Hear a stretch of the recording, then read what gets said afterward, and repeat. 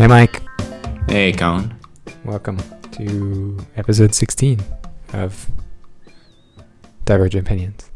That was a dramatic pause. Did you get very tense there? Were you like, oh my God, he's not going to finish and I'm going to be unfulfilled? I was thinking for a second maybe you had a stroke. Maybe next time. How's things? What's new? Not too much. New version of ClipWrap. Yeah? It's loaded in the barrel of the gun. Oh, It's yeah. aimed at the customer's head. I forgot what you were talking about for a second. ClipWrap, yeah. 2.4.4 coming soon to a automatic updater near you. Mm-hmm. It's going to be super awesome. Yeah. We could talk about metadata today. Yeah, we could. You want to? Let's do it. I don't remember what Philip Hodgett's accent sounds like. He's like kind of Australian. They're all kind of Australian. No. He's probably New Zealandish, huh? Is he? I bet that was insulting. Because I didn't call them Kiwis, or? No, because I said he sounded like an Australian and not like a New Zealander. Oh. Yeah. Because they're totally different. Yeah. One likes bungee jumping and one likes punching people in bars. Getting stung by poisonous things. I don't know which one's which. Yeah. Okay. Metadata. Hey, yeah, so... we should start this. ClipWrap. We're already going. I'm not editing. What are you talking about? I know. ClipWrap 2.4.4, among a variety of other minor fixes, adds one thing that people have been asking for forever, and we've been punting on forever, which is parsing metadata out of camera files. And Right. so the reason we've been punting for ages, if you've ever emailed, you've probably gotten a response from me saying like, yeah, we'd like to do that, but that'd be really hard because it's not very well documented. And every manufacturer has a bunch of custom stuff that they don't document either. Right. But I guess we got tired of procrastinating, and so we added it. Yeah, I mean, I guess, and it'll be interesting to see how it's used. That's kind of what I'm most interested in talking about because, okay, so when we say metadata, there are a number of things that the cameras are now writing into their files. So some cameras, I mean, the big one that everyone knows because we support it since the beginning is timecode. So the camera, in addition to recording audio and video, records, some sort of number for each frame that gets recorded. In most cases, it's SMPTE timecode or something close to it. Hours, minutes, seconds, and frames since some point in time, either synced to the clock on the wall or synced to, just a runtime from when you start the record or, whatever it may be. And so that's something that, is traditional metadata that gets moved along with files. And all, most of the major QuickTime apps, definitely all the editing apps, have sort of consolidated on a way to parse that timecode out. And so, it's a great example of what metadata is really great for. You can have this file, you can move it between things, and everybody has the same time, and it allows you to do things like, EDLs between applications and recut stuff in other systems, move stuff from your edit to your color correct, and have things automatically match back up.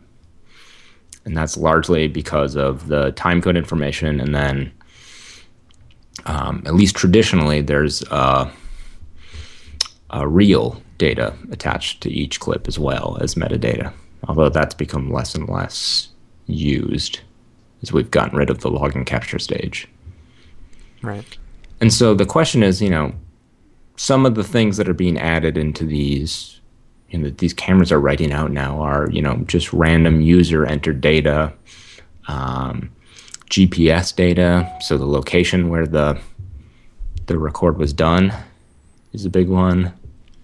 And then a lot of data about the shooting environment or how the camera was set up. So we're getting aperture, shutter speed, gain, white balance level, zoom level, focus level, all that kind of stuff. which I don't know, necessarily how useful some of that information is. I guess it can be interesting, sort of in retrospect to think about, sort of look at maybe what was going on, but it's there, and so we're going to parse it. And what you'll notice in this first release is that we're sort of we're parsing a lot of stuff and not necessarily presenting it in a way that might be all that useful, because some of these things we don't have enough data to know exactly how to display some of this stuff or what the best way to display some of this data is. So, for example, shutter speed, what's the most useful way to display that? And part of the problem is we don't know exactly how users are going to use that data. So if you're just sort of viewing it for informational purposes, you might want shutter speed expressed in, a 1/48 or something. Whereas if you're going to be parsing this metadata programmatically and using it to trigger something in a workflow or whatever, you'd probably like that in another form, or with your numerator and denominator split or whatever. And so we're sort of looking for feedback, and we'll be looking for both feedback and sample files if there are other bits of data you want to parse out, because we've got some documentation and we've looked at our test files, but what's really great is if you have a camera and there's a particular thing you're wondering about. So one of the things that came up in this release cycle was someone wanted files to be flagged based on whether they're files coming off of a Canon camera, and wanted them to be flagged based on whether they were in what Canon calls PF, or what other manufacturers called PSF mode. And we were able to track down the flag for that in the metadata bundle. And so if there are other things like that, users can let us know and we can do a little digging, but we don't know to look for some of those things without information from users. Right. I mean, so those are the sort of things we've always been doing. I mean, there's lots of metadata that we use to hint to us what format we should be making these files in. I mean, that's been the big thing. Right. That's the major advantage of ClipRep over something else, any of the other tools, is that we actually go through all that metadata and figure out what the best transcode format is, so that when you choose ProRes, we're really choosing between, we're pulling on 30 levers in the ProRes codec to decide what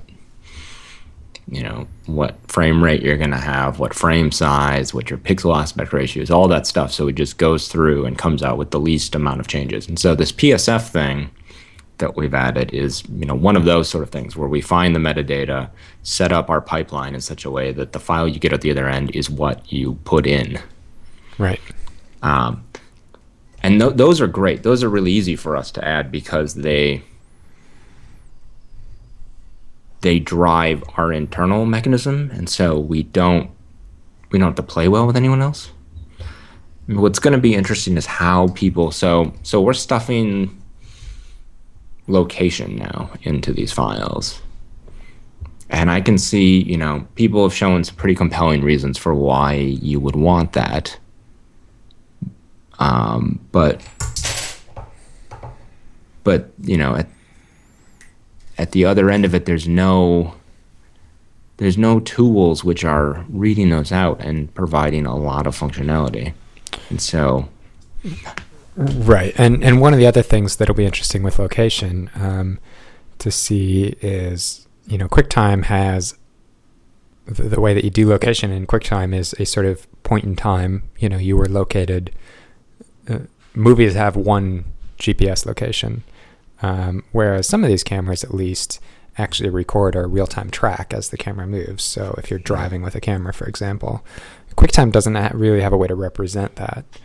And so it'll be interesting to see if people come up with workflows where having that would be useful, and whether, they come back to us and come up with some compelling use cases. I think, off the bat, what people will like and appreciate. We have a lot of ClipRep users who use ClipRep because they primarily shoot stills with something like a Panasonic GH2 and then also shoot video with that same camera, and they want to manage their whole library in Aperture.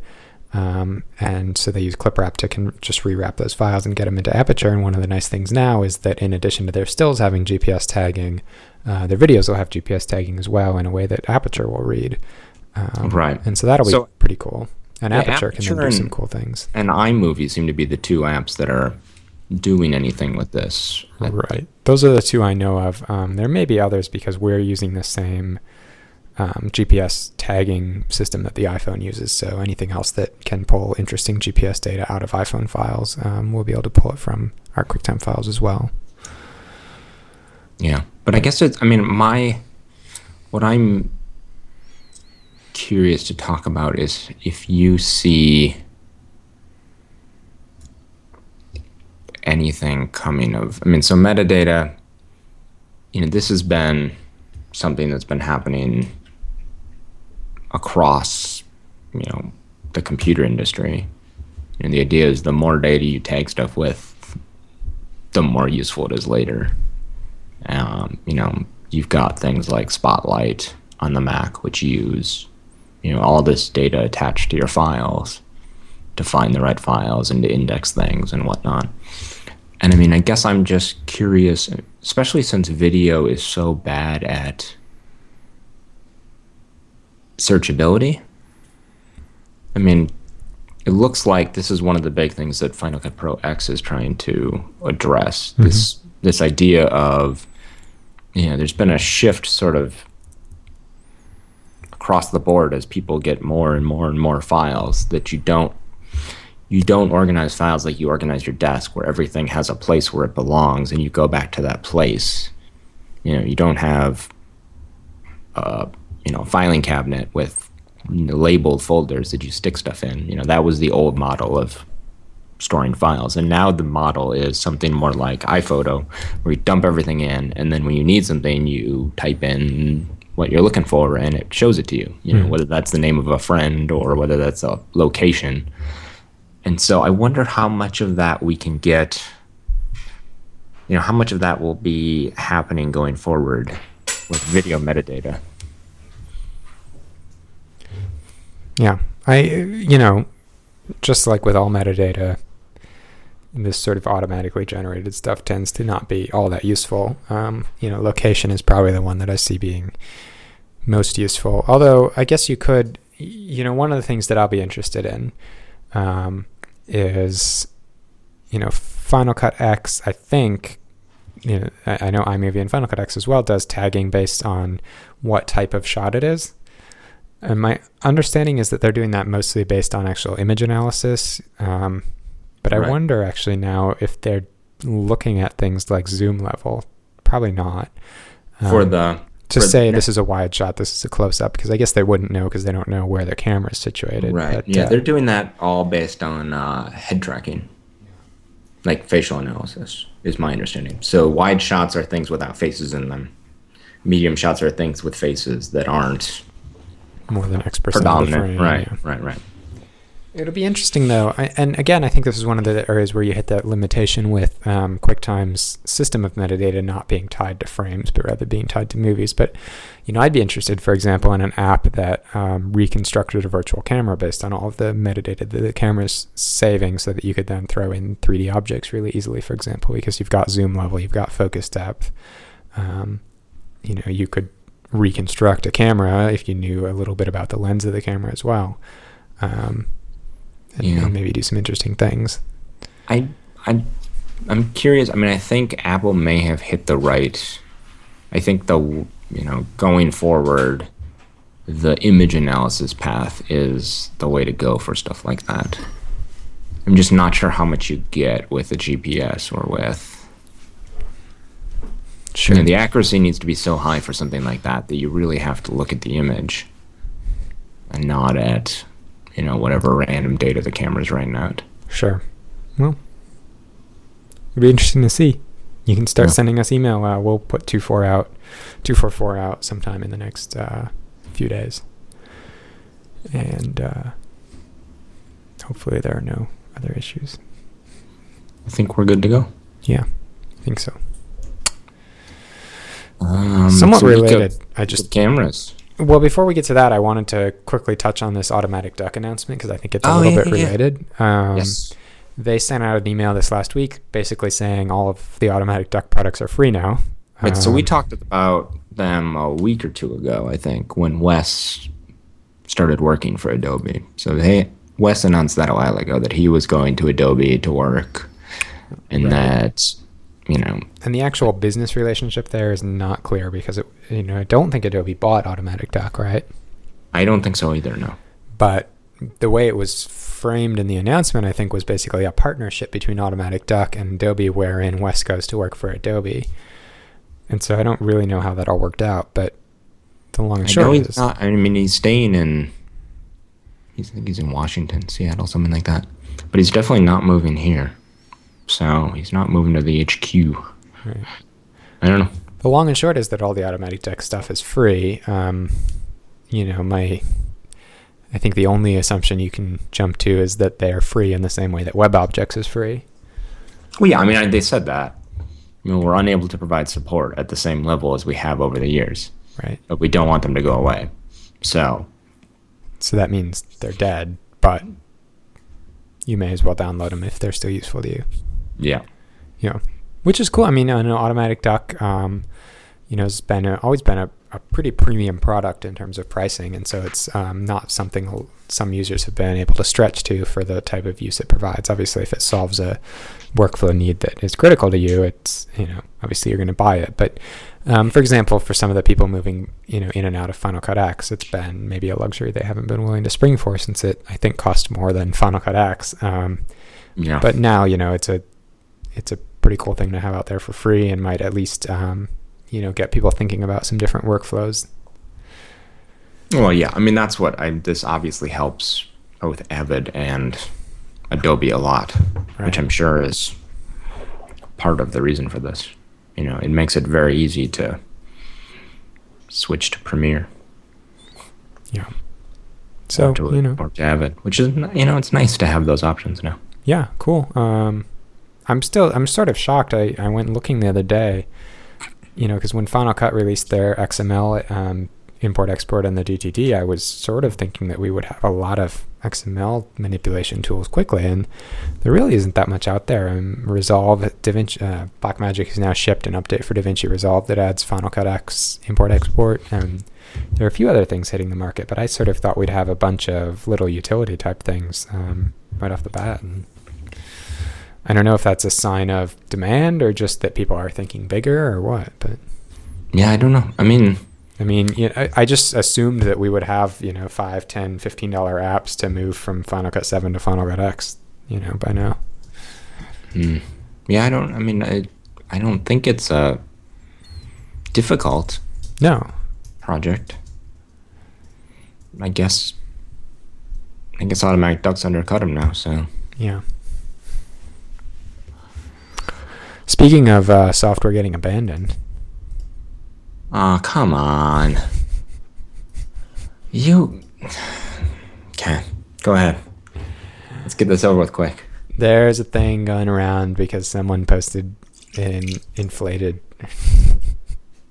headline on Dig saying Apple has officially abandoned QuickTime for Windows.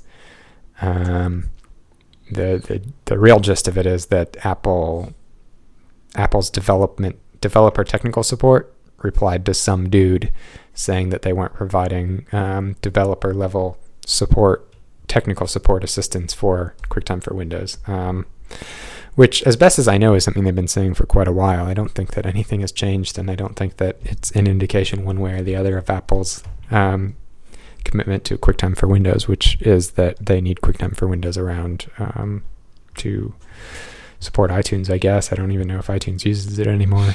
Probably not. Yeah, I'm not sure they need it anymore. In any case, if you're still building your product around QuickTime for Windows, you might want to rethink that, but I don't think that this announcement or lack thereof should be the motivating factor. I think the fact that they haven't really, there's no indication they're doing QuickTime X for Windows, and QuickTime 7 for Windows has always been a little bit shoddy, so. Yeah. It is a little strange. Apple's created a streaming standard called HTTP Live Streaming, which is what's used for iPhone, iPad, and also by Safari on the Mac, going back to the release of Snow Leopard. And I think it also works, because it would work in Safari 4 under Leopard as well.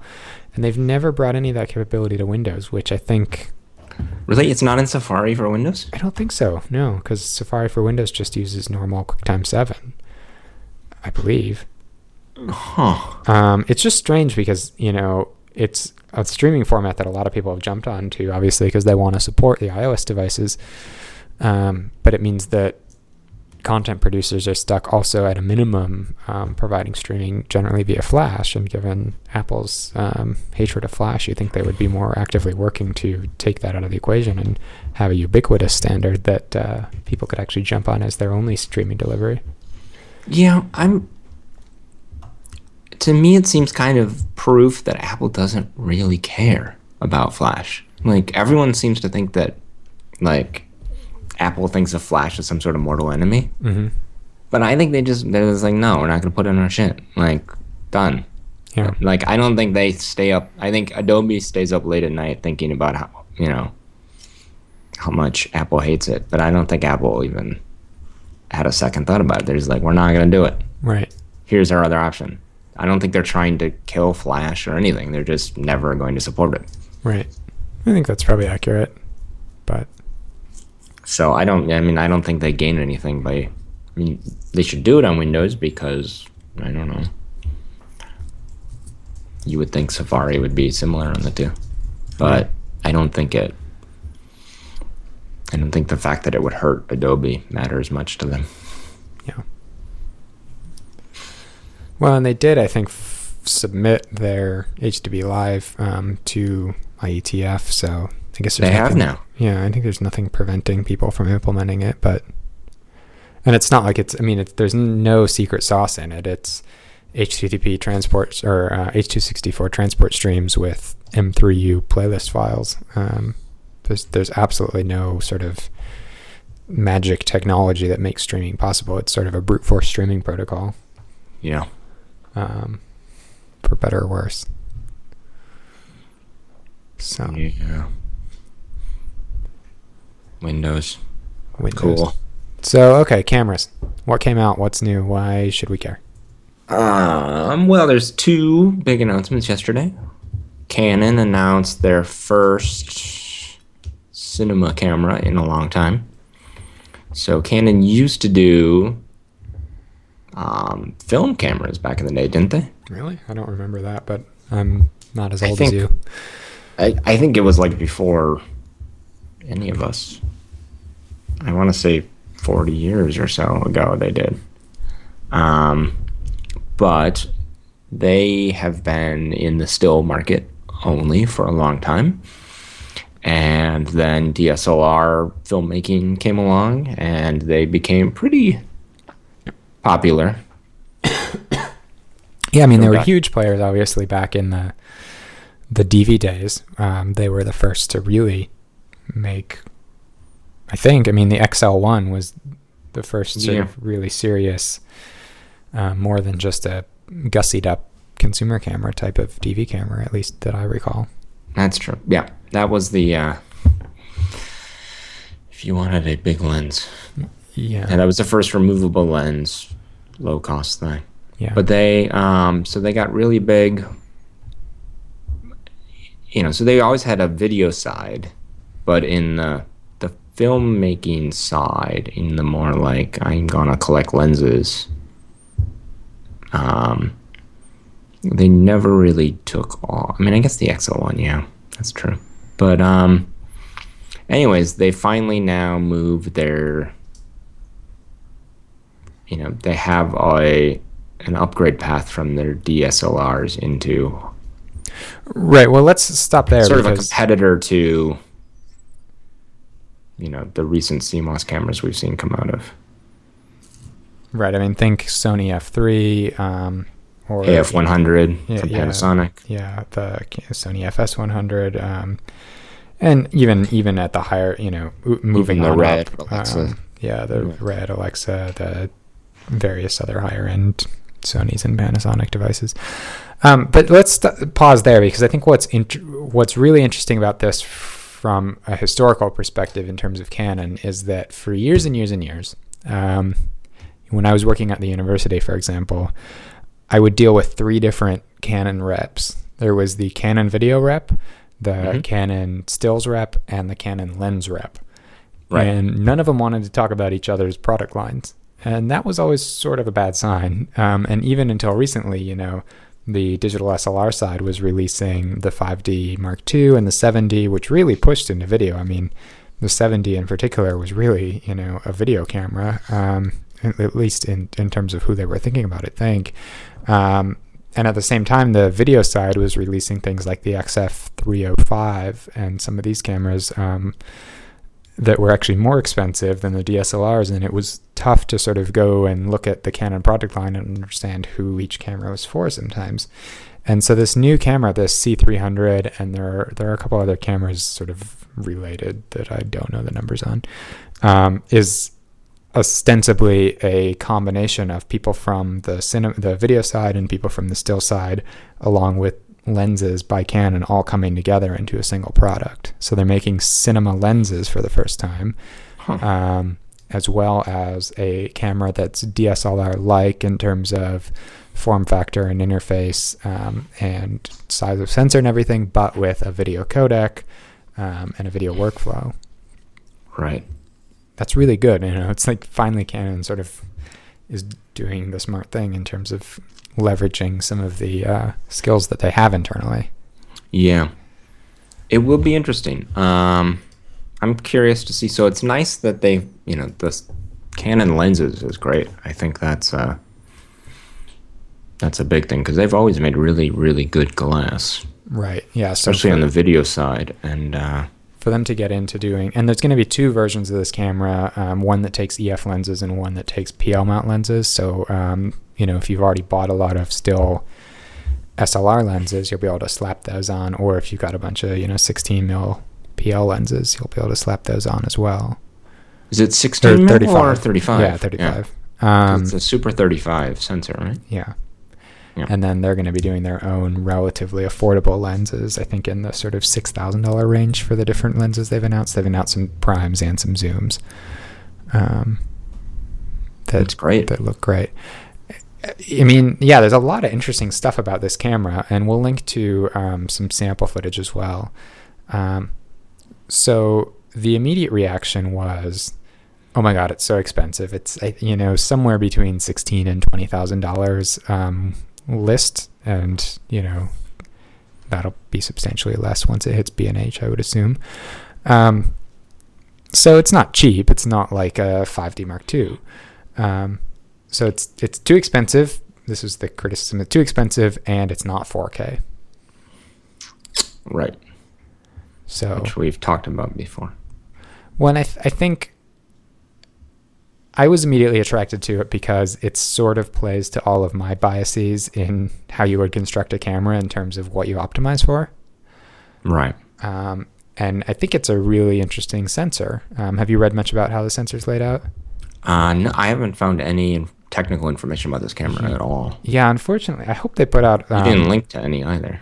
Yeah, I hope they put out some white papers on, you know, some of the internals of this camera, or maybe they'll do some sort of tech talk tours or something. The sensor itself is a 4K sensor in terms of raw pixels, but it's not laid out in a traditional Bayer pattern. Instead, it's essentially laid out as 1080p, 1920 by 1080 worth of photo sites that consist of 4 subpixels, and you have one red subpixel, one blue subpixel, and 2 green subpixels arranged in a square. So it's like red, green, blue, green, or red, green, green, blue, I think. And those 3 samples, or those 4 pixels, are combined to create one RGB sample. And so right. It's 444 sampling, although internally it then, samples down to 422. But I think that's a nice sensor design, in that you're not doing any debayering. And one of the things I'm hoping they will announce is what they're doing with that extra green sample, and whether they're actually using that to increase dynamic range, which is what I'm assuming, that the one of the green pixels in each cluster is has some neutral density type stuff on it, so that it's exposing differently. Yeah, that could be nice, but at the same time, you always want more green. I mean, a traditional Bayer has far more green samples than anything else. Yeah, but Bayer's undersampling the other things. In this case, you're actually getting one-to-one sampling, so there's no advantage Right. in, I mean, you know. Well, there's still an advantage because by the time you get to YUV, I think No, because more you're- by the time you're in YUV, more than 50% of your right, but in between data is there, weighted to green. in between there, you have at a minimum you've gone to RGB, and so you've taken those two green samples and in some way combined them down to one sample. I guess, yeah. So it just seems like it's only useful to me if you're using it to. Yeah, I can imagine. I wonder if they're electronically weighting them or if they've actually baked ND onto the die. Right. I don't know. It's just I don't know what to expect from it, but it was one of those things that caught my eye, which is why exactly they were laying it out like that when there are plenty of traditional ways to do a full a full RGB chip like Sony has on the F65 and some of the others. Right. It's also interesting in that they are. So their CMOS chip, they just sort of allude to a bunch of other interesting things they're doing to help with refresh rates and things like that. Internally, I guess it can operate up to 1080p 60, although their processing is capped at 30p right now, and they may do a future release that does 60p. But then they down-res everything to 422 for, I assume, because they're using a 422 codec, and I don't know. Yeah. The other side of this, in terms of, I mentioned that it plays to my biases, is that it's got this really solid workflow, which is that it uses the same 422 codec that's in the Canon XF series, which is an MPEG-2 based codec. In many ways, it's a 50 megabit codec. In many ways, it's like the old DVC Pro 50 format, which is its sort of 2420 streams, I think. Or at least you can sort of think of it like that, stored in an MXF format on compact flash cards.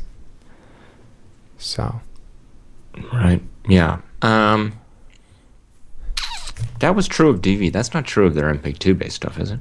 I guess maybe not. Probably not. In any case, it's 50 megabit, so it's lots of data, but not crazy amounts, and it's not like RAW. And the idea is that all the NLEs already have support for this format. So unlike most new cameras that come out, it's going to work from day one with Final Cut 7, Final Cut X, Avid, Premiere, everything. And it's actually well supported too. Right. It's not like Panasonic's stinky DVC Pro HD codec.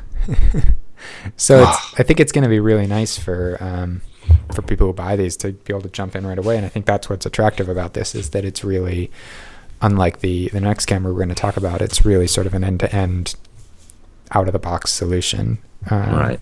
That, it comes with a lens and body, and you can slap on all your existing DSLR accessories and start shooting. Yeah, I was surprised it has a hot shoe. Yeah. I guess they all have hot shoes, don't they? A lot of them do, yeah. Just are not even hot. They just all have shoes. Right. But I don't know. I don't know. Maybe I've gotten used to seeing lots of quarter 20 screw holes and things lately. One bummer, I will say, is that they don't have the HDSDI output on it is a single link, and it's not 3G, and that sort of surprised me. I think. So it down reses to 1080p? Well, it's always 1080p, but they're not able to do 444 out of it, which doesn't make a ton of sense to me, since they are pulling 444 off the camera. Off the sensor, it would seem to make sense to have a 3G link on it so that you could grab RGB 444 off the camera. Yeah.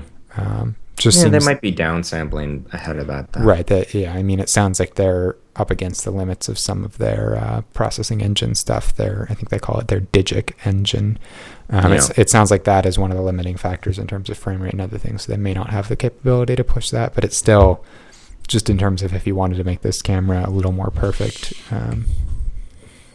Yeah. Oh, the other thing it offers, which is really cool, is that it can shoot log, which has Nice. become, especially with like the F3, something that people are starting to expect on cameras in this range. And with the F3, it's a pretty expensive upgrade to actually get that added to your camera. And so it's nice that this is doing that out of the box. Although it also means that we're going to see a lot of really muddy footage on Vimeo from people who put it in log mode because they hear log's better and then never regrade it. Right. And then, Yeah, we should have a conversation about log sometime. yeah, you're all doing it wrong. Don't color correct log. You have to inverse log it first. Right, yeah. Anyways, yes, that camera will be interesting. Yeah. Do you think the other one will be interesting?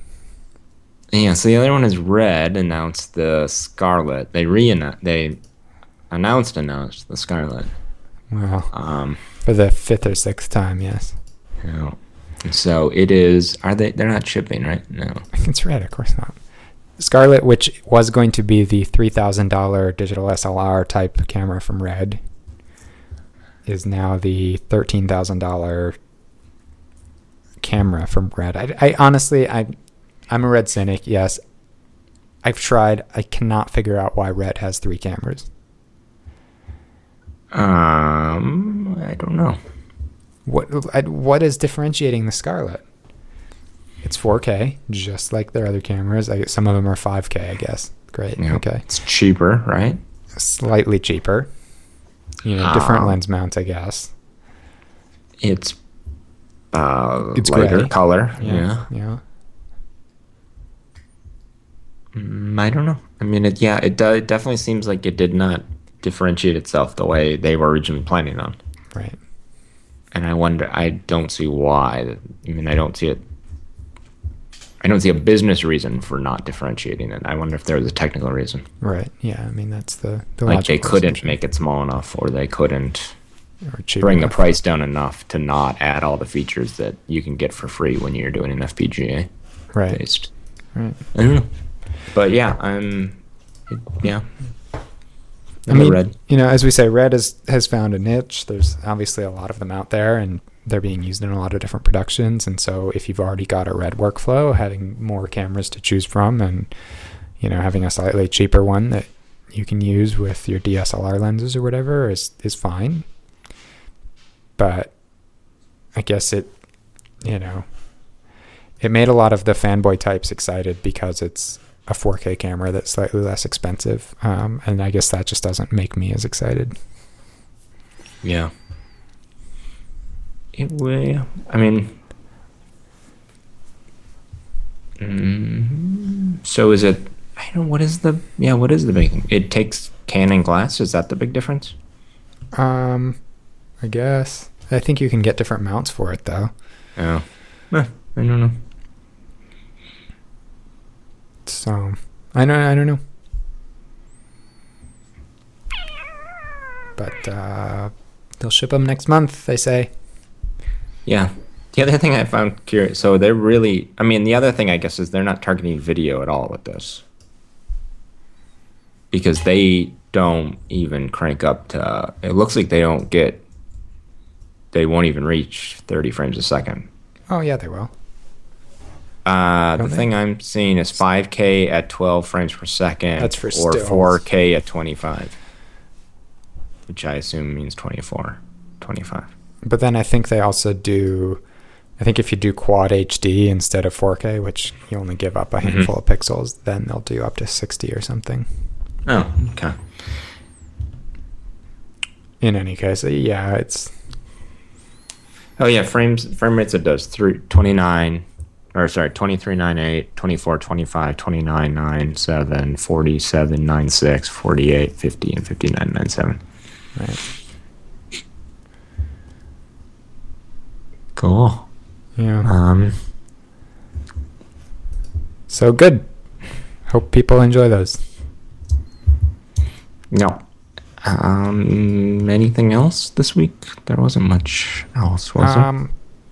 I thought it was interesting that Apple released the source to their lossless audio format, ALAC.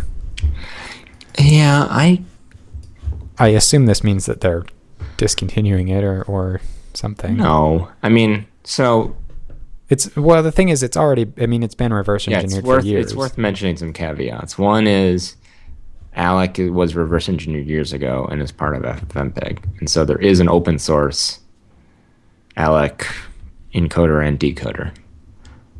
So this is just another one, an official one. I guess one thing that's kind of nice about it is I believe they put it under an Apache 2 license, which means that they're licensing, they've opened any intellectual property as well. Mm-hmm. So, before this, there was no official announcement that it was not patent infringed.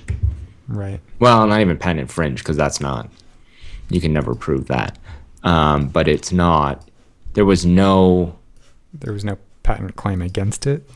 There was no, I mean, originally you could do it, but there was no official word from Apple as the inventor that they didn't reserve the right to sue you later. Right. Whereas now there is. So that's the big thing. But I mean, there's also been a competitor, FLAC, which is, from everything I hear, pretty similar implementation-wise. And use case-wise, I mean, there's not a big difference in quality or bit rate or anything like that. Right, and I think that's just like how we mentioned ProRes and DNX HD are very similar, because when you're trying to do these, in the case of ALAC, it's actually mathematically lossless. Right, and so flat. Yeah, so it's much more like a zip compression or something. It's just, run like encoding and those sorts of things. Right. Those are pretty well solved problems. Yeah, exactly. So I mean, the actual source is, one file and a couple hundred lines. It's not an advanced sort of thing, but